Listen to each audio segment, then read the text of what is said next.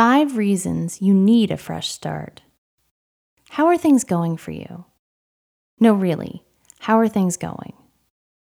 If you hesitated in answering, it might be time to take a closer look at this article. After all, we all need fresh starts from time to time, especially when we find we're dissatisfied and unhappy in our lives. Don't believe it? Then check out these statements and see if any of them sound like you. You feel like a failure. Are things not going well in your life? Has it been a while since you've experienced anything which even looks remotely like success? If so, cheer up.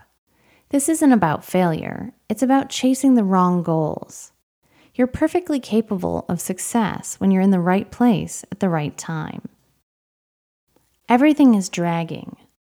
If progress is feeling slow, and every day you're either thinking, standing still, or at best, moving forward in inches, not miles, it might be because you're ready for a change.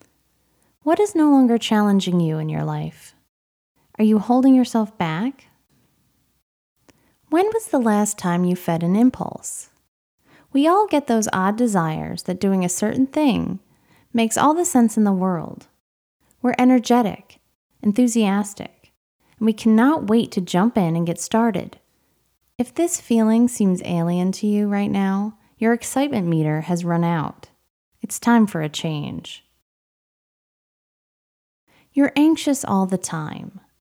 Anxiety is a lot of worry turned inward. What is it you're afraid of?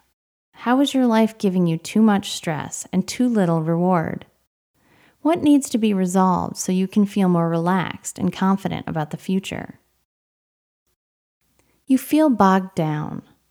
Your feet are dragging because you're hauling a lot of baggage from the past right along with you. If your self-talk is full of chatter about mistakes you've made in the past, if you're forever apologizing for things you never did, which you feel responsible for all the same, you need a fresh start, if only to let go of the past. If you found more things resonating on this list than you expected, it might be time to consider making a fresh start in your life. Don't be dismayed, though. This is an exciting place to be, where you get to plan the next steps and decide for yourself just what you want your life to look like. The key here is to take this knowledge, do something about it, and not just sit on it and hope things will get better.